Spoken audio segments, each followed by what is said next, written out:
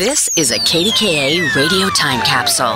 Now, the CEO and president of the Heinz History Center, Andy Masich. Ice hockey legend Mario Lemieux is among the most iconic and influential figures in Pittsburgh sports history. After finishing in last place in the 1983-84 season, the struggling Pittsburgh Penguins drafted the tall, 18-year-old French-Canadian with the first overall pick.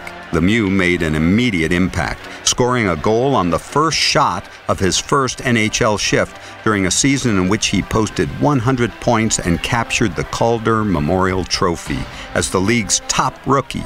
Within 7 years, Lemieux turned the lowly Penguins into a powerhouse, leading the team to back-to-back Stanley Cup championships in 1991 and 1992. Lemieux battled injuries throughout his career, including herniated discs and a chronic back pain, but his biggest challenge came in 1993 when doctors diagnosed him with Hodgkin's lymphoma. After missing 2 months of the season to receive radiation treatment, Lemieux returned to action in March and without missing a beat, won the league scoring title with 160 points. He created the Mario Lemieux Foundation later that year to fund cancer research projects throughout Western Pennsylvania. After another back injury forced him into early retirement in 1997, Lemieux once again saved the Penguins franchise when he became the majority owner of the team and rescued it from bankruptcy. He stunned the hockey world in 2000 when he announced his return to the ice